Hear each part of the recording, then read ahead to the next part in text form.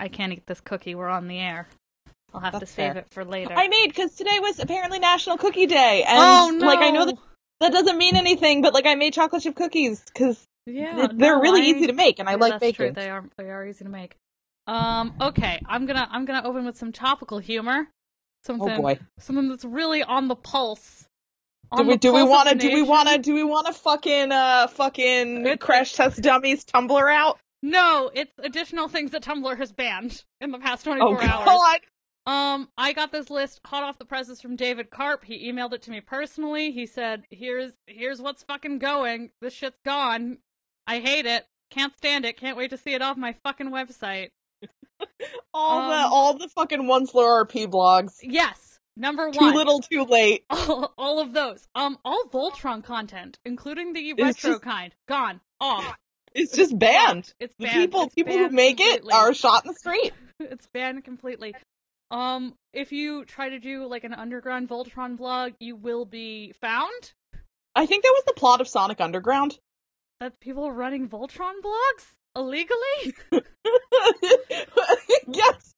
And remember, kids, when Voltron becomes outlawed, only outlaws will Voltron. Yeah, so that's banned. Any kind of, fuck, I had something for all this. Anime. Not even just hentai, just every single anime. Where's that tweet every last from one. The Obama Twitter that was just, "We're banning anime"? You heard it. So, it's obviously Photoshop, but I'm finally.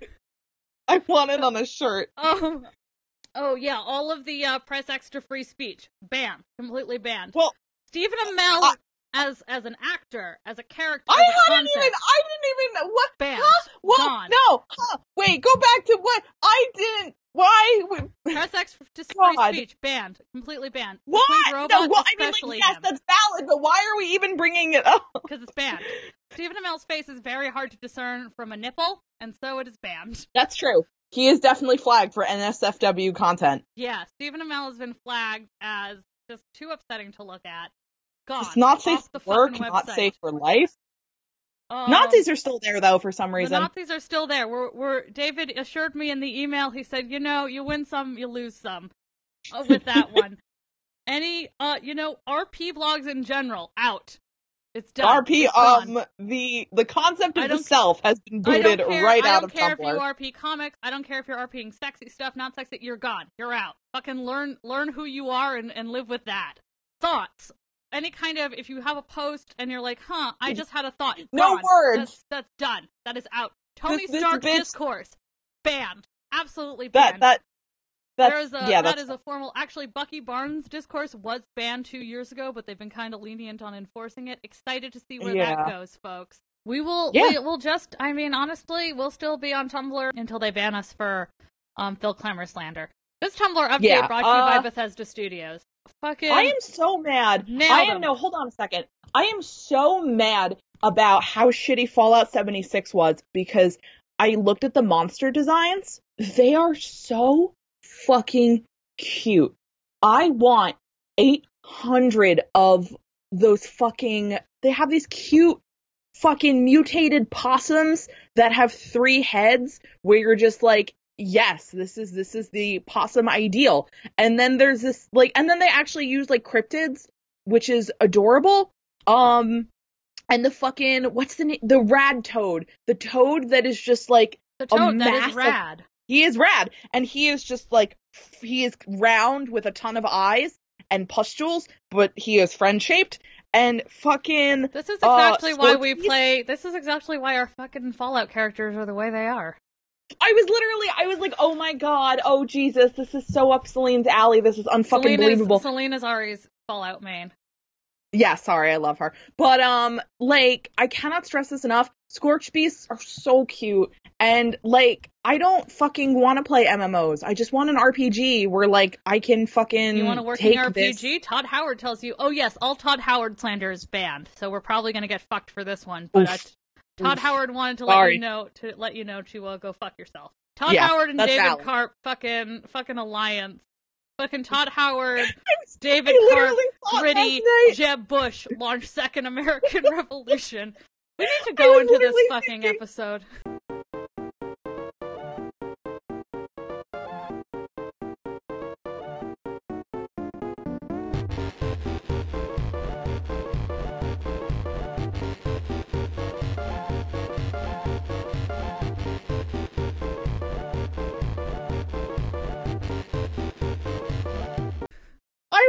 thinking, though, last night, I was like, who's going to reblog Daddy now? And then I just fucking got up out of my bed and I just paced the room because I didn't know how to deal with what I just said to myself.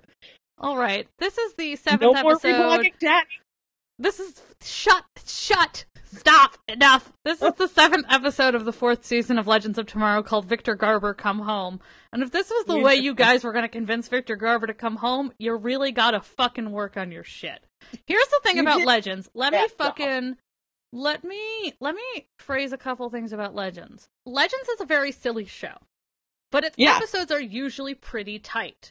Yeah. People are, this episode was very silly, but it was also completely, Legends can be silly without also being all over the place, which I know sounds kind of weird or counterintuitive, but they've done it before.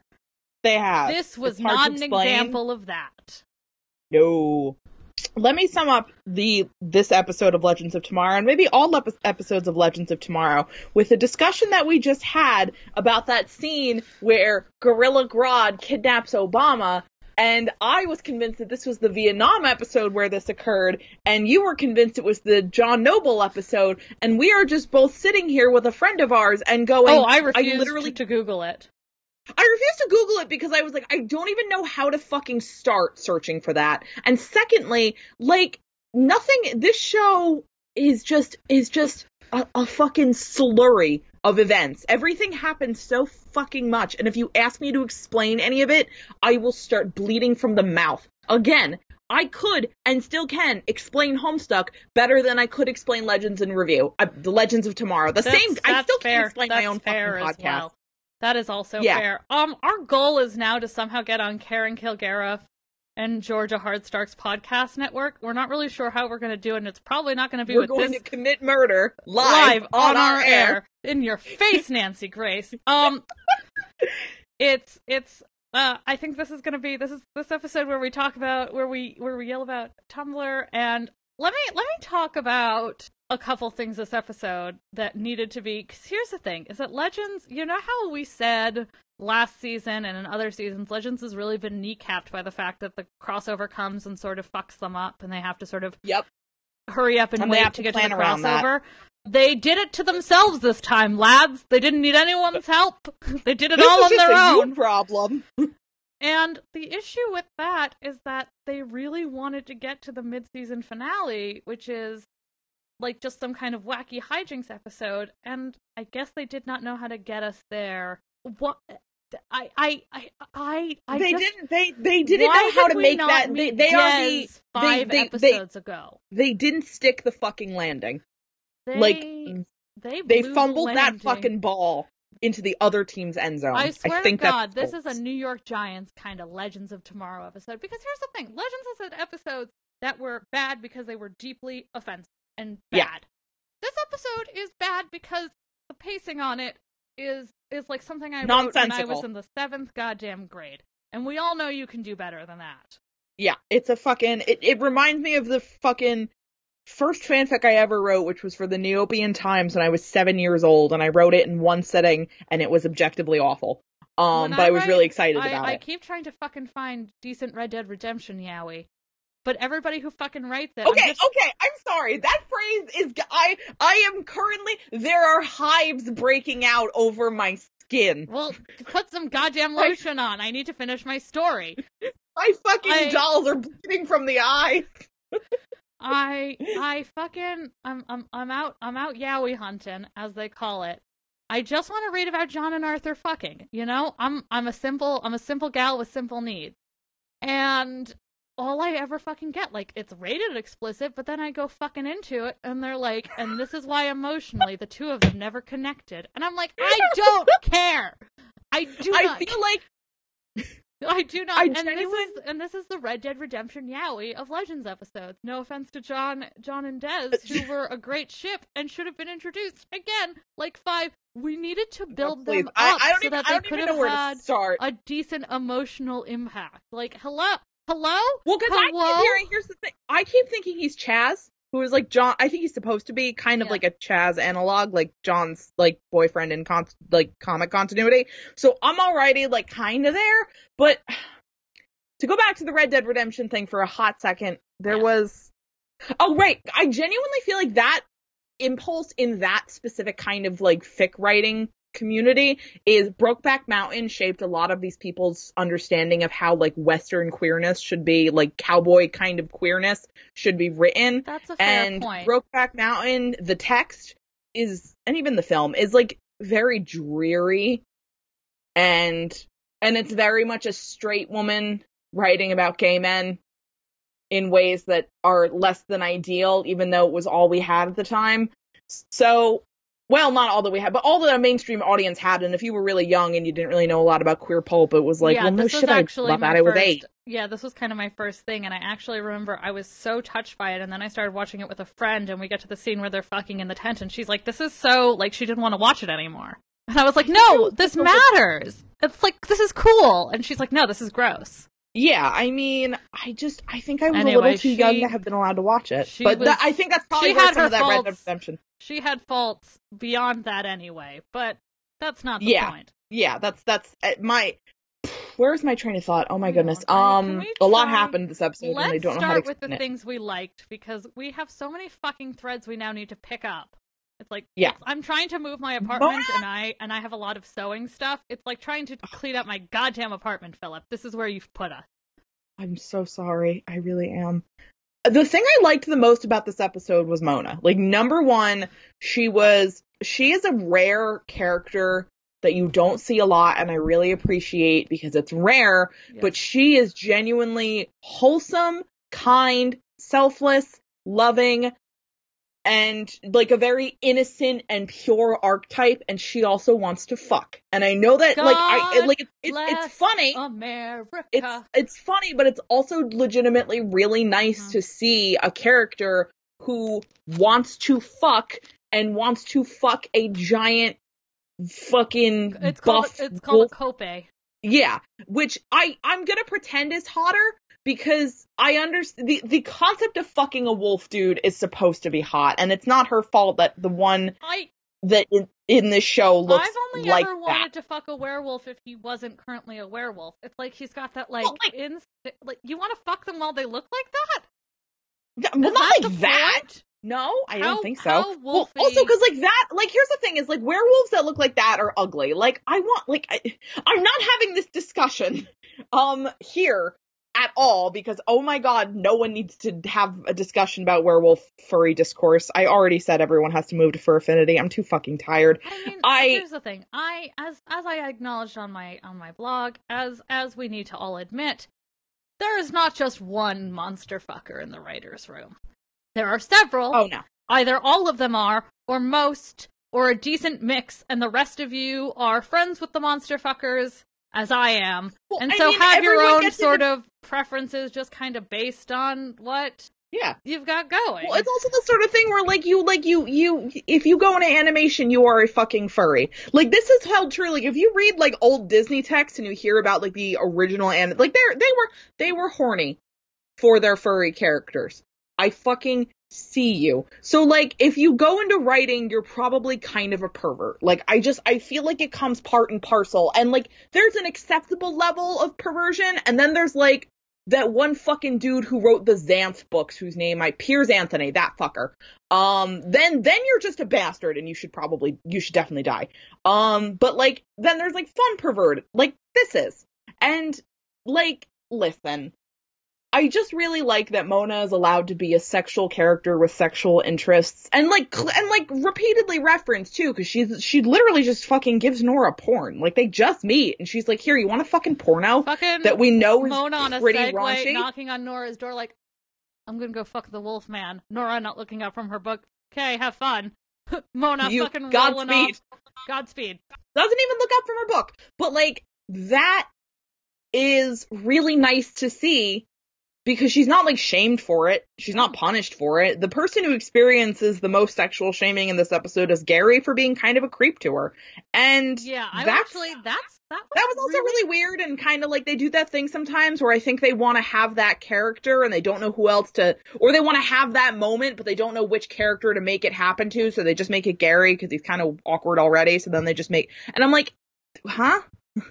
Because he did, like, during the clone episode, he got inexplicably really weird about Ava in a way that wasn't, like, normal awkward. It was, like, it felt like that. Well, I mean, for them to mention, for Gary to be like, yeah, I negged her a little bit. I'm like, number one, kind of guy that would neg you at a breakfast buffet. And two... Jesus Christ. It was actually extremely delightful for me for Nate to be like, oh, that pickup artist stuff is horrible and garbage. Oh, I really liked it. Because like, as someone who I think is Giver-style cursed to remember season 2 of Legends of Tomorrow, when we first met Nate, you and I were both really worried and kind of put off that he would be, like, hyper-masculine. And, like, kind of toxic. Again, like, that was with Mon-El. So we were like, oh my god, are they doing a Mon-El for this show too? Fuck. Oh, Mon-El, banned. Banned from Tumblr, complete. Chris Wood is fine, Mon-El is banned. The AI can't tell the difference, but I can, and I'm so sorry, Chris. I'm so and that's what sorry. Matters. I'm so goddamn sorry. Trigger, Chris. It's one of those things where, like, you know, in the Japan episode, the one that was really offensive, that's bad because it was offensive. Nate was not a super great character in that. He was kind of, like, fetishy in that episode.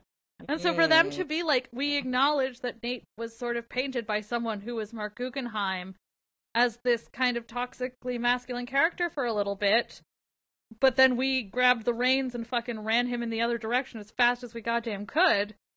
We stole that fucking horse, my mans. It was pretty sweet. Also, no, I really appreciated it. Like, on the Nate level, I was like, it also means a lot that it is, like, as much as I'm also like, hold on, as much as I'm like, listen, it's kind of annoying when you just sort of decide that this needs to happen, so you make this happen with a character who doesn't normally exhibit these kind of behaviors because you just want this conversation to happen.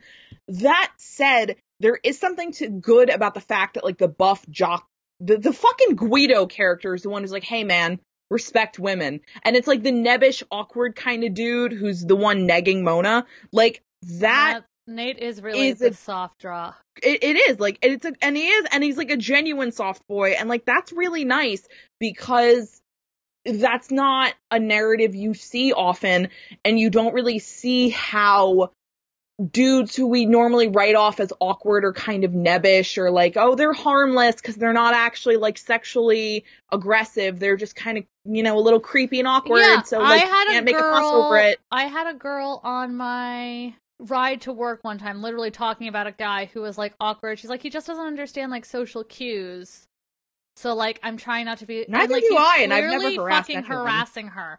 And I literally wanted to be like, listen, you do not have to fucking put up with it. And so, like, for them to be like, hey, Gary, like, this is not the right way to treat fucking Nate Haywood, who minored in respecting women in college. Oh, yeah. Like, just... It meant he didn't have to read. He just had to respect women, so he was good. Very good. It was very good. I have a really important question about Nick Zano.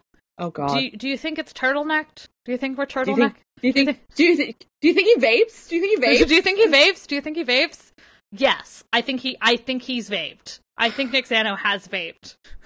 Not to slander. Nick Zano is, and we've discussed this before, too powerful.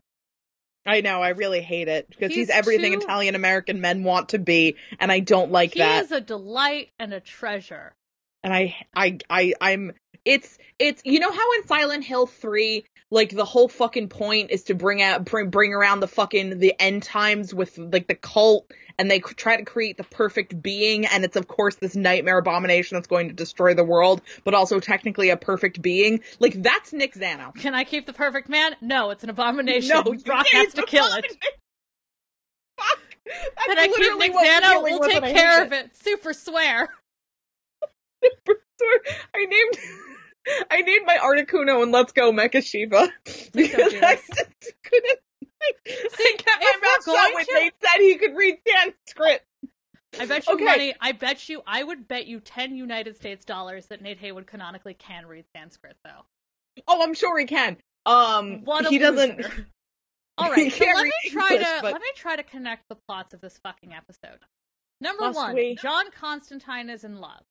And that was great, and, like, he and Dez, like, Matt Ryan and the actor playing Dez are talented enough that they were able to sell this very intense relationship with essentially 2 minutes. Yes, they had like 5. I kind of almost wish, I mean, as much as it was nice to have Gary confirmed as bi, I'm like, I kind of wish we'd had Des popping in and out when John, especially like during season 3 when we saw John, like just having an understanding that he was there, because we didn't. Yes. Nate also had Oh, sorry. Nate also had some really good lines about, like, Gary, you're kind of, you're on you're gliding the sexual spectrum or something like that. That was really sweet. Yes, I noticed that. And then when Mona's like, I think he's had man meat, where Nate's like, it's 2018, I don't judge. And I'm like, number one, the term man meat is offensive. Yeah, to me personally.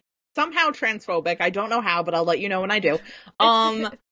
Using the term man meat at the time bureau is man presenting meat is fucking bad. I hate everything you just said to me is violence. Oh, it's awful. I'm sorry. I'm so sorry. Jesus Christ. Oh my god. Can David Karp kill me? Can David Karp? Because that's the only way this can end. Me and David Karp at this point is just straight up, you are coming down with me, hand in unlovable hand. Like, that's where I'm at. Where I am is that literal photo someone edited of Shane that's just, you want me off this website? You're gonna have to kill me.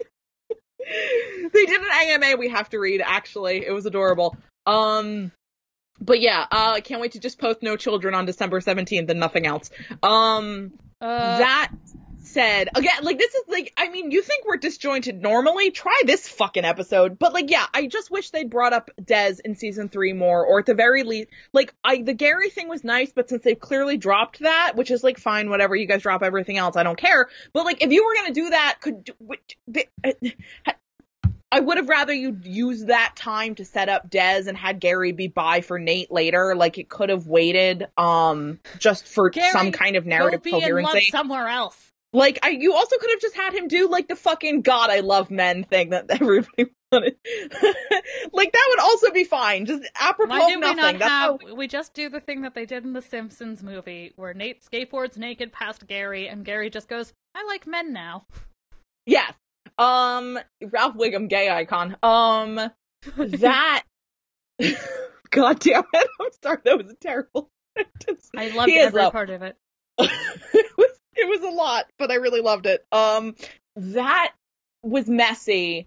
So, the Marie Laveau, the second that they were like, Marie Laveau is a serial killer, I was like, oh no! We're gonna go. We were kind of like, oh wow, this episode's gonna be about dolls and serial killers. Those are our special interests. And then this episode wasn't really about anything at all, because I don't fucking know what happened. So, we're gonna have to wring that one back from them. Couple things about Marie Laveau. The moments we saw her were good. Yeah. Also, the fact, I will say, it was also a nice connection that she was like, you need to save Des. Like, that also kind of made me support the relationship, because I have a soft spot for that specific kind of trope of, like, family of character A's loved one making sure that they fall in love with character B. Character B, you know what I mean? Like, I love that shit. So she also really, the actress was fucking phenomenal, so that helped. And also the fact that John clearly respected her. Yes, that he called her priestess. Specifically, priestess denotes a very kind of like, because voodoo was a religion, not just witchcraft. We were worried that they were going to get very white people talking about voodoo about this, and they really tried to keep actually a pretty good distance from it, which I think is the smartest choice they could have made. The smartest fucking decision you can make if you're a largely white show. Like, you just don't even fucking bring it up. Just don't even bother. If you want to have her, fine, but anyway, she was there for five whole fucking... I have a list of dolls that I would not destroy because they are too valuable. If the spirit is in a sissy, with a C, by Madame Alexander, there's nothing I can do. Pull-up, nothing I can do. The ones that we saw at fucking Anime NYC with, like, ball joints where they, like, look like fucking, you and stuff. Oh my Smart god, dolls. fuck. Dolphy Dream Dolls, like $800, so fuck you. Unfortunately, if it's in a Dolphy, there is nothing I can do. No, that's on God. If it's in a Nendroid, depends on the Nendroid. Like, if it's in one... Depends like on how much I love the Nendo. Yeah, exactly. Like, if it's in my Sasuke Uchiha Nendroid, I'll kill that. I probably should already. I see, if any of my Milky Way in the Galaxy Girl dolls... We're not going to address that. No, but I still love you. Thank you.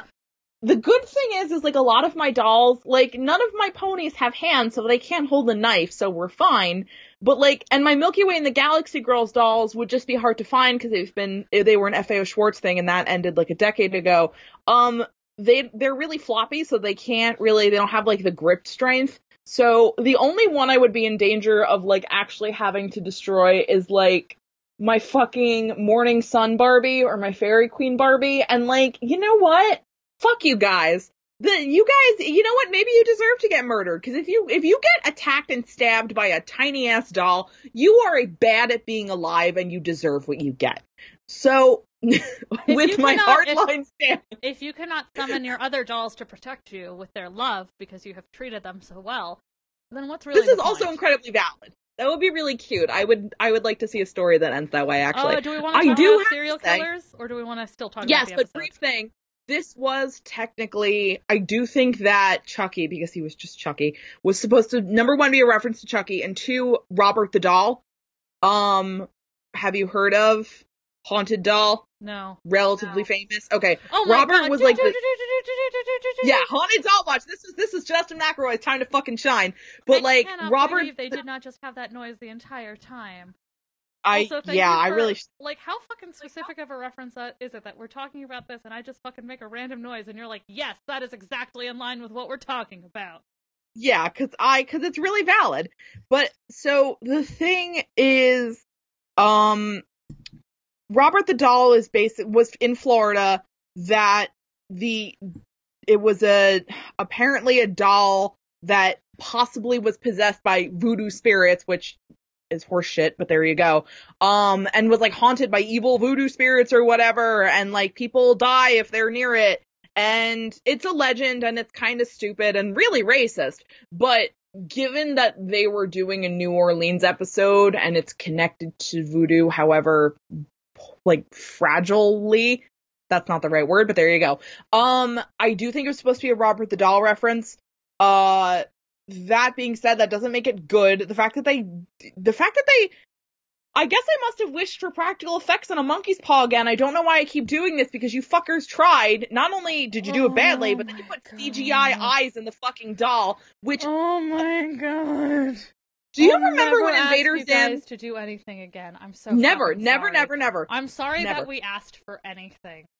Like, honestly, I expect nothing and I'm still let down the Legends of Tomorrow story. But, like, so there was an episode of Invaders Zim where the animation staff got back CGI walnuts that they did not request to be made in CGI that was incredibly expensive and contributed in the long run to a lot of budgetary problems the show had that sort of led to it getting canceled.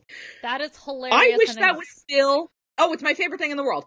I wish that was still a reality so that when they pulled this stupid bullshit with CGI, they would go out of business. I should be so fucking lucky. Glass eyes are not that expensive. You guys could have just saved money just fucking footballing the doll at each other instead of whatever wire work that was. It wasn't it was very cheesy in a way that it was the kind of cheesy where I'm laughing because this is terrible and it's just funny to watch something. So I have a group chat that I'm very ashamed of. No, they know who they are. We're gonna have a group meetup when Harrison Ford dies. Jesus Christ! And you can't just say shit like that. He's had 8,000 plane crashes, and yet he still lives. So what are we gonna fucking do? You know? Honestly. One of my friends sent me in the chat the fucking preview they did of that doll, and she's like, "Hey, is this your show?" And I was like, "Could be. That might be my show. That could be." Never seen that show in my life, officer. I don't know who these people. Do we want to talk about Mick and Ava?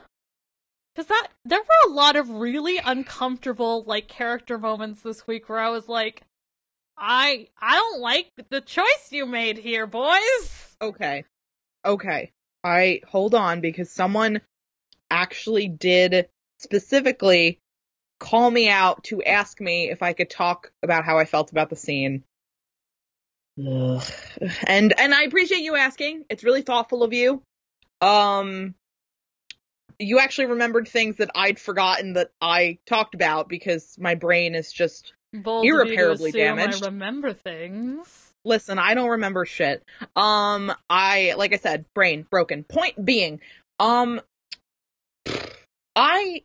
lot of it, I think I'm angry because of how much of it felt unnecessary. Yes. It reminded me of, remember that weird, awkward episode with Mick and Zari, too, where they didn't seem to know how to handle the two of them bonding, because now they have a really tight and bond, and I think inevitably that's where Mick and Ava is going to go, but I can't help but feel like it's also something about the fact that they are women and he is a much larger, gruffer, more intimidating dude, because when he and Ray had the moment where they bonded solo way back in season 1, yeah, there was really no threat to Ray in the same way that I think there's almost this reflexive, like, even though I know Mick is a really good person and even though I know he's a really good character, it's that sort of response that just comes from a lifetime of being trained to view aggressive men as, like, imminent threats, or just men in general as imminent threats,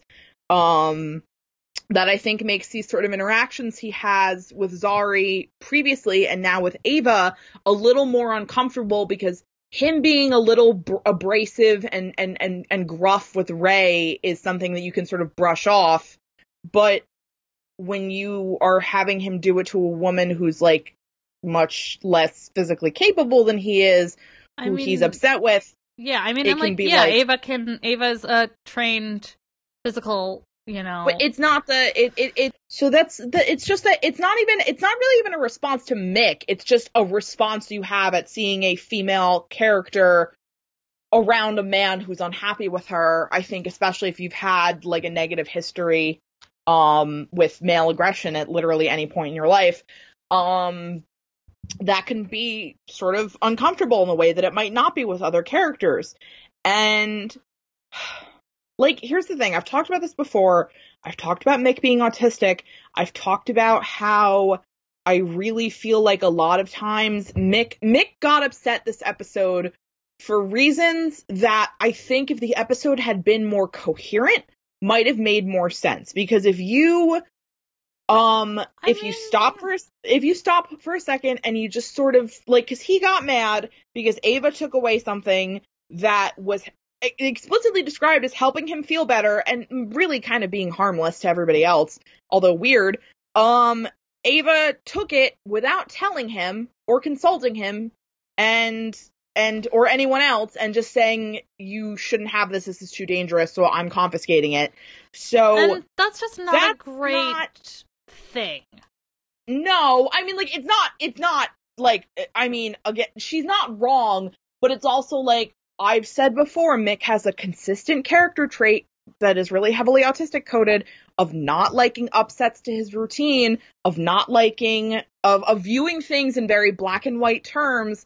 And given also that he's used to hanging out with people who are much more violent in how they enforce rules, because, like, up until he met this team, most of the people he hung out with who weren't Len and Lisa were, like, violent criminals. And Len and Lisa were also violent criminals. But, like, yeah, but, you know, they were, like, family. But still, my point being is that Mick is used to having to meet these sort of threats to his authority or autonomy with more aggression. So he's not... Ava didn't view this as a bad thing and didn't really understand who she was dealing with.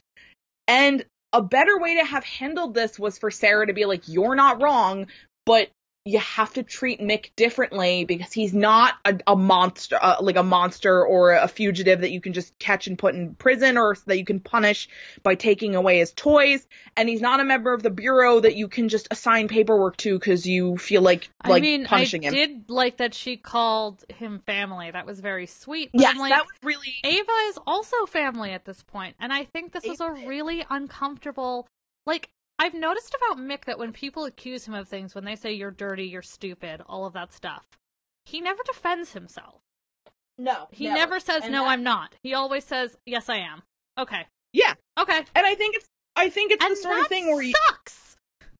That sucks, Because it's the sort of thing where, like, sometimes they use it for comedy, and then sometimes they want to be sad about it, but in a way that's so inconsistently applied where I'm like, I also listen, think they were you could argue that it's Mick not defending himself because he's like, it's the wear your flaws as armor and then they can't be used to hurt you shit, which I think is what it's supposed to be, but then when you use it as a comedy bit, you can't, they're inconsistent in their application of how he handles his trauma. And I think the fact that Ava and Mick are both pretty heavily autistic coded in very different ways kind of facilitated for me why this conversation ended up being so uncomfortable and awkward.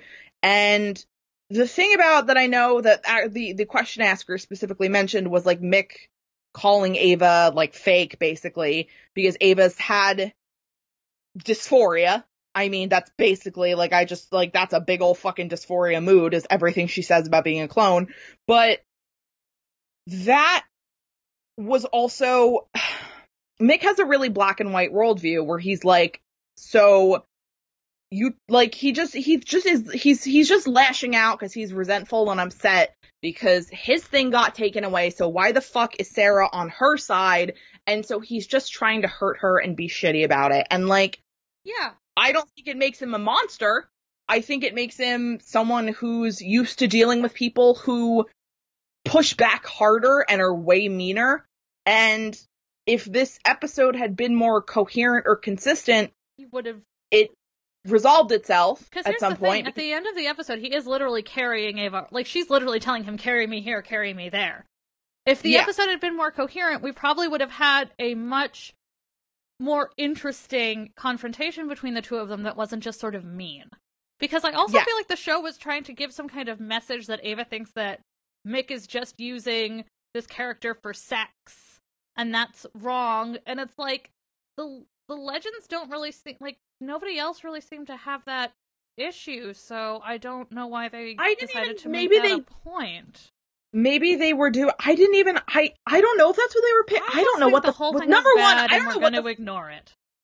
It was. It's the sort of thing where I'm like, here, I don't personally view it as something that's going to matter because I don't think Legends is going to care. I don't think they remember. If they do, no, I don't think they'll remember. But I do think it's worth pointing out. Goddamn thing this episode.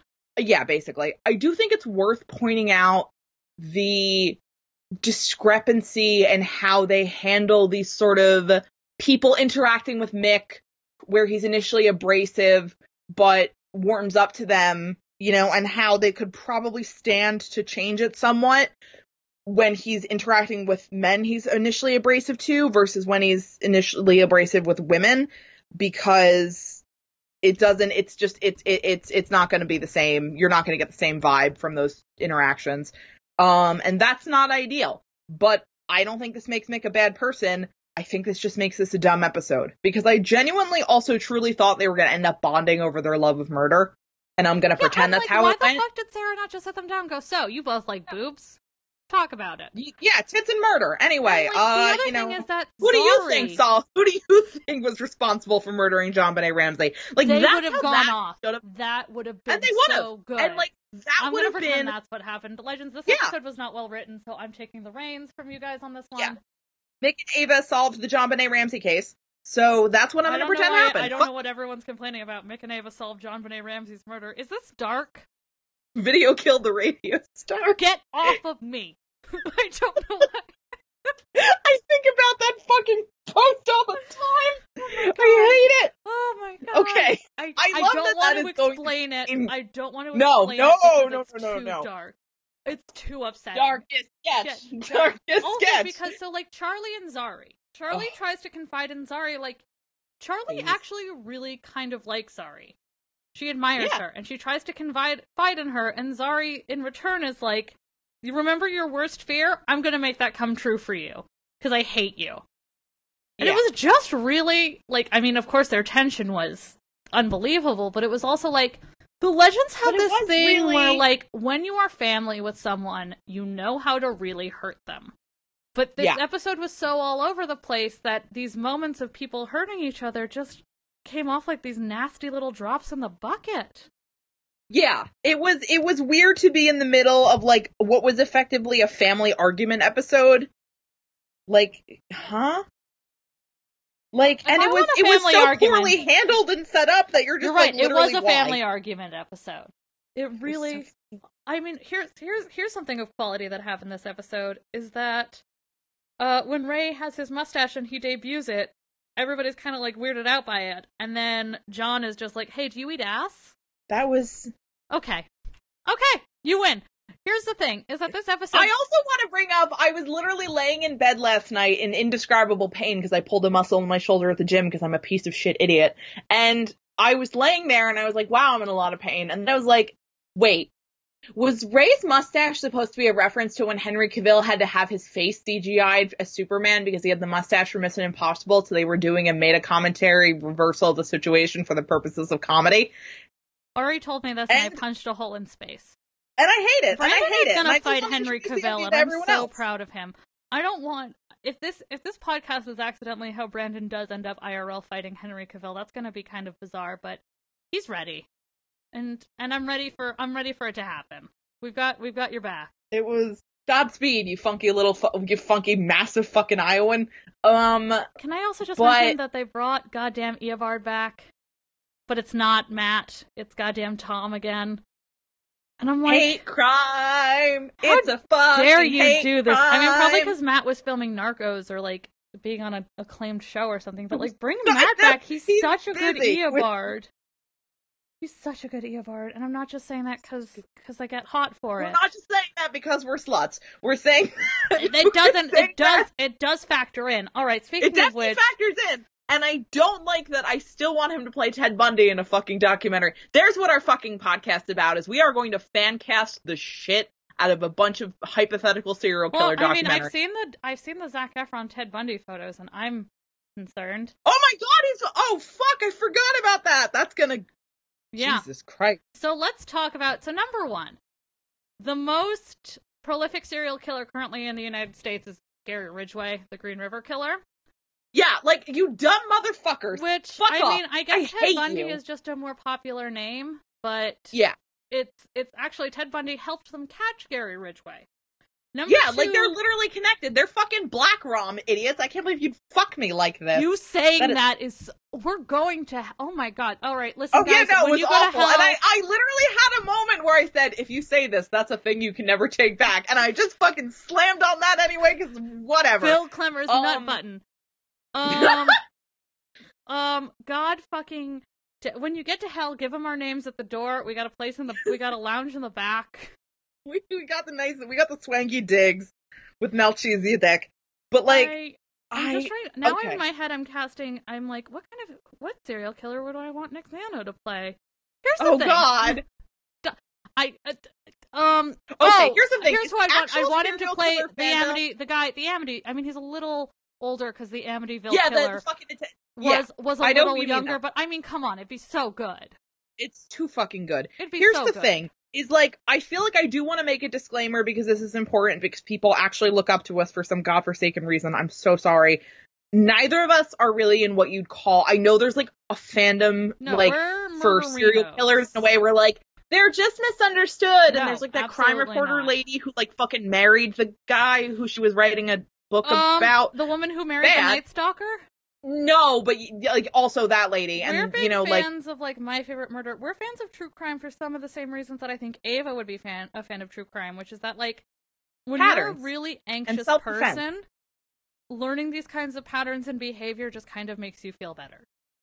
You start to see narratives. Like I genuinely I enjoy it because enjoy isn't really the right word either, but you're looking for patterns the same way that I think a prey species would think about. Like, what time does what time does a fox usually go out hunting? When's it safe for me to leave my burrow? When should I do that? Like, you are socialized to think about things that way, because if not, you are told that you will die if you are a non-male person growing up. So that really fucking sucks. And so that's why there's that gravitation. My first encounter with serial killers, actually, like with learning about them, was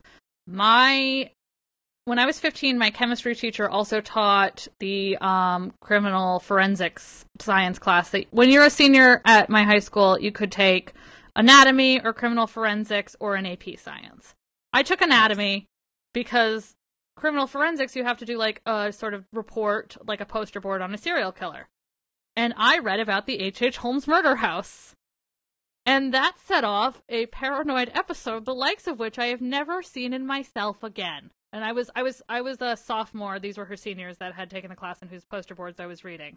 And I guess when I got older, I just sort of decided I was like, I'm gonna sort of take this back for myself. And that's why I've kind of been into true crime ever since.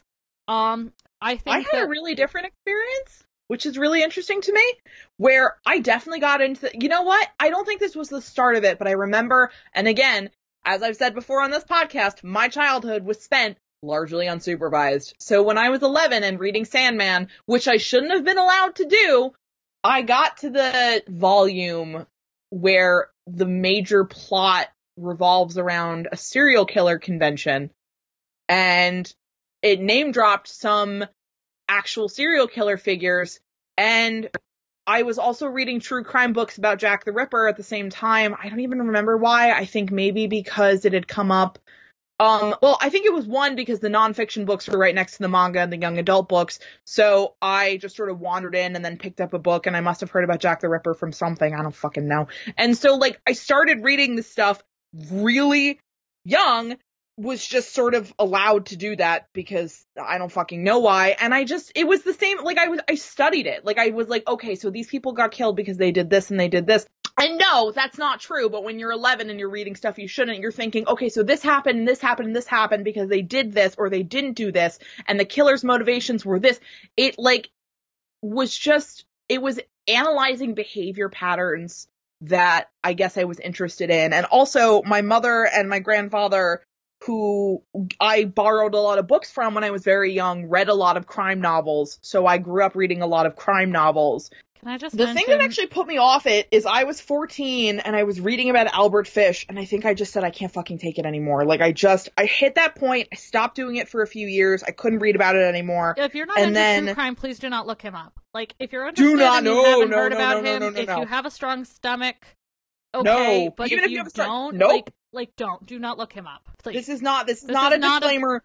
This is not an endorsement of any of this stuff. This is just explaining where we're coming from. Yeah. The fundamental thing about 99% of these stories is the people who end up going on to murder a bunch of other people were arrested for other minor shit before, or quote unquote minor shit, and were let off on parole, or were only given 3 years for raping somebody and attempting to murder somebody. They were given 5 years for kidnapping. This shit is fucked. So our criminal justice system is so deeply broken, and we're not. I mean, people sometimes criticize My Favorite Murder for perhaps being a bit too pro-police, and I honestly feel that way as well. I mean, I like, because when you look at murder all day, it's kind of like, okay, well, I mean, do you want us to side with the murderers? You hit a point where you're like, you're just so happy someone's stepping in. But it's also one of those things where I'm like, no, the police are not inherently a good force. The police are serial bad. Killers are also not an inherently good force, and sometimes you gotta pick the one that's gonna stop the other. But sometimes the police don't even manage to stop the serial killer. Because here's the thing: do you know why the Green River Killer is the most prolific serial killer in the United States? Because he mostly killed sex workers and sex workers of color. Yeah. That'll do it.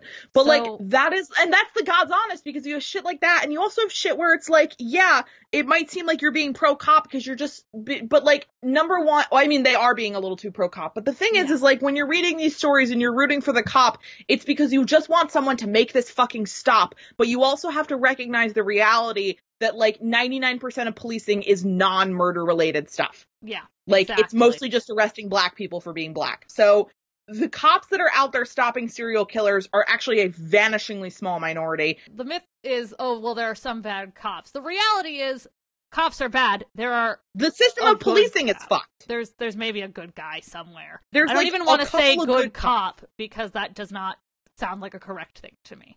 There's a good guy who has too much authority, but uses it in a way that isn't actively harmful. Like, there's no good cops except for, like, Sam Vimes, and that only counts because he's not a real person. Like, you don't get good cops. But this isn't like serial killers are good either, but like serial killers are usually found on fucking accident. They got the son of Sam on a parking citation. Like, motherfucker. The fucking Jeffrey Dahmer, the cops had him right there with a victim who was still alive, and the victim was saying, this guy tried to kill me, and they went, well, this is a gay thing, so we're not going to deal with it. And they let him go. So cops actually not that good at dealing with serial killers. You kind of have to take matters if we get serial murdered, I mean, that would kind of be on brand for me. Or if we end up becoming serial killers, that would also be on. Either way. I couldn't. I have too much empathy. Just don't look while I do it. Oh, God. The Rachel and Ari that's the sort of thing, like, I literally can't, like, I can't even fucking read about animals getting hurt. Like, whenever they talk about animals getting hurt on My Favorite Murder, I start, like, I have to leave the room. Yeah. It upsets me so much. But my point being is, like, all of these things are good reasons for Ava to be into true crime. Yeah, I mean, if you ever wonder, why do I hear stories about people killing their abusers? Why do I hear stories about people killing pedophiles and going to jail for that instead of hearing about pedophiles getting locked up? It's because we don't really have a justice system that puts abusers in their place properly.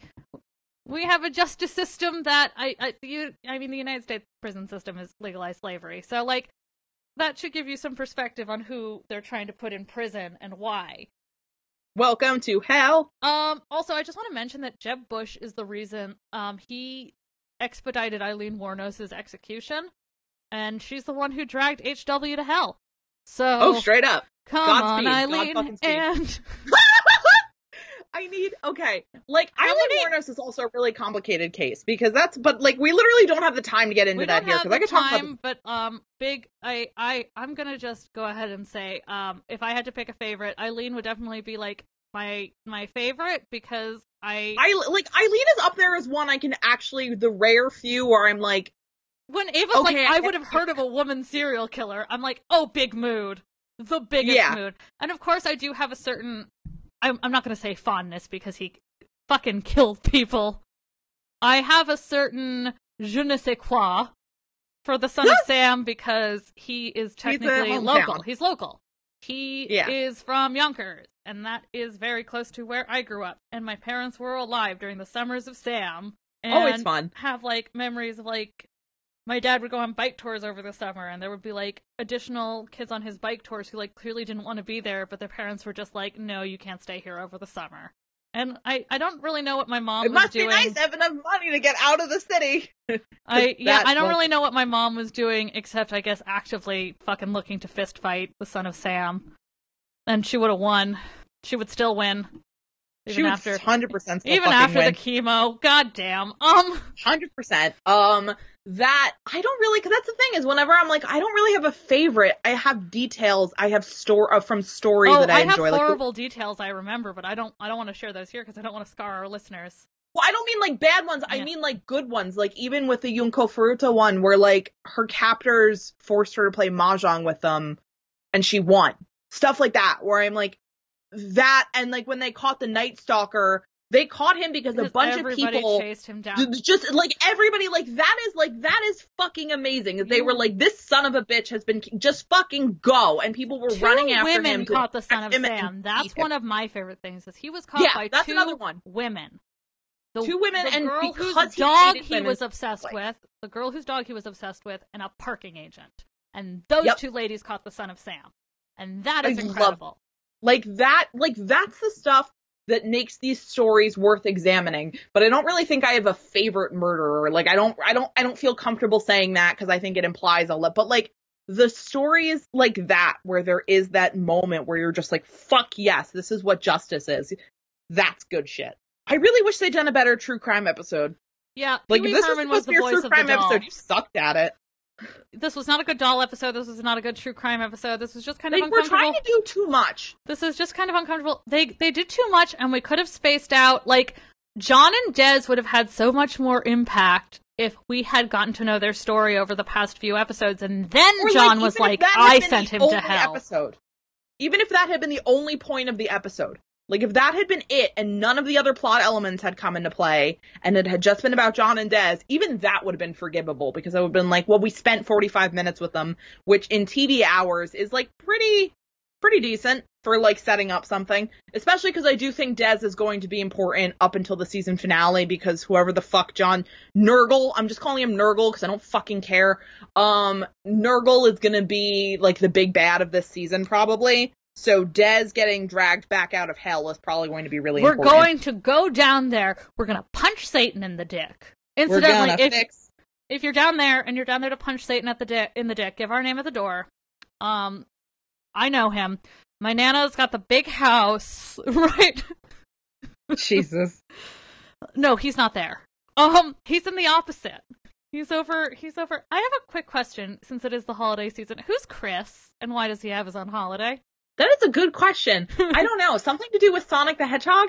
Jesus. I hate this. This is easily the worst episode of Legends in Review we've ever recorded. Well, this is, I mean, I don't, they haven't fallen off the wagon in a while. Yeah, you guys haven't fallen off the wagon like this in a long time, so I guess we're all kind of just stuck in hell together.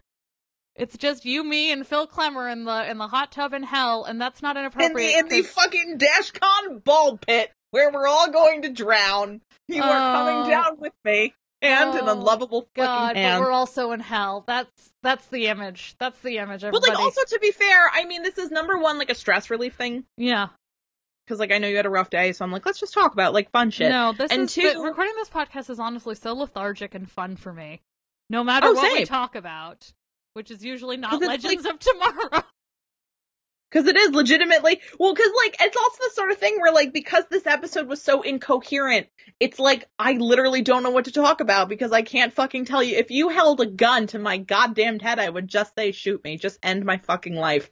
I don't care anymore. I'm tired, Nappa. I'm fucking tired. And, like, it's more fun to talk, when the episode is bad, it's more fun to talk about stuff that we're more interested in that might be tangentially related to the episode. And, like, fuck it. So next week is the mid-season finale, and then they don't come back until April, which is honestly great for me because I have to move. Yeah. So I'd like to get my life back. Yeah. We're gonna have, my big question about we're gonna have a holiday special, but I don't want to spoil it. We are going to have a holiday special, which is actually nice that they're ending so early, because then we can have our holiday special as well. And then Legends next week. I have a question, and that is, if John and Des were only together like 5 months ago, how the fuck did reality go this wrong this fast? Gay love. This is what Macklemore warned us about. I mean, yeah, like, I'm just like, I really love was not an anthem, it was a prophecy. Jesus Christ. But, like, I gotta say, one of the other things I did like about this episode was that John and Des, like, it was gay love was the center point of this entire episode. Like, a bi dude falling in love with a dude who is either gay or bi was, like, the biggest fucking deal of the entire episode. And that's really nice. Like, it's the sort of thing where it's like, it's not even like, oh, well, John fucked up reality and that's bad because, like, it portrays, like, he did it for John is, like, selfish or whatever. He loved. Like, the reason he did it for someone he loves. Like, the reason John did it hit me in the heart, even if we didn't have that much time to get to know them. Because it was that good and that intense. Yeah, because it was, like, it was the sort of thing where, like, when John makes a selfish decision because he's a stupid bastard and things go badly, you go, oh, God damn it, John, you do this to yourself. But John made a selfless decision that ended badly, and, like, that makes it sadder. Everything always ends badly for John Constantine. Which should probably be... Also, the fact that Ray was panicking because he only shaved off half his mustache. I love little mentions that Ray is very vain. It's really cute. So next week, we've got puppets. We've got Sarah and Ava making out in a car. I will give Phil Klemmer $100 if they do a scene where Sarah tries to parallel park and cannot because she is bisexual. Please. But, like, it can't just be her fucking up at parking, because anyone can do that. It has to be her, like, actively trying to parallel park, where, like, Gideon and Ava are standing outside the car, like, trying to guide her through it, and she can't... Because, like, I'm speaking from experience. One time I was trying to parallel park and a guy... Lance Armstrong showed up to fucking mock us. It was horrible. A guy fucking riding his bicycle past us at 11 o'clock at night fucking goes, "You're not doing a great job." And I'm like, first of all, you're the one riding your bicycle at 11 o'clock at night. So really, which one of us is in the problem, my man? Which one of us is really more in the wrong here? And then I hit the curb. Okay, we'll see you fucking next week, everybody. Night. Stay sexy. No, we're not saying it. We're not going to say it. Please put us on your podcast network. I know we're terrible, but we love you so much. Please put us on your podcast. Please put us on your network. We love you. Good night.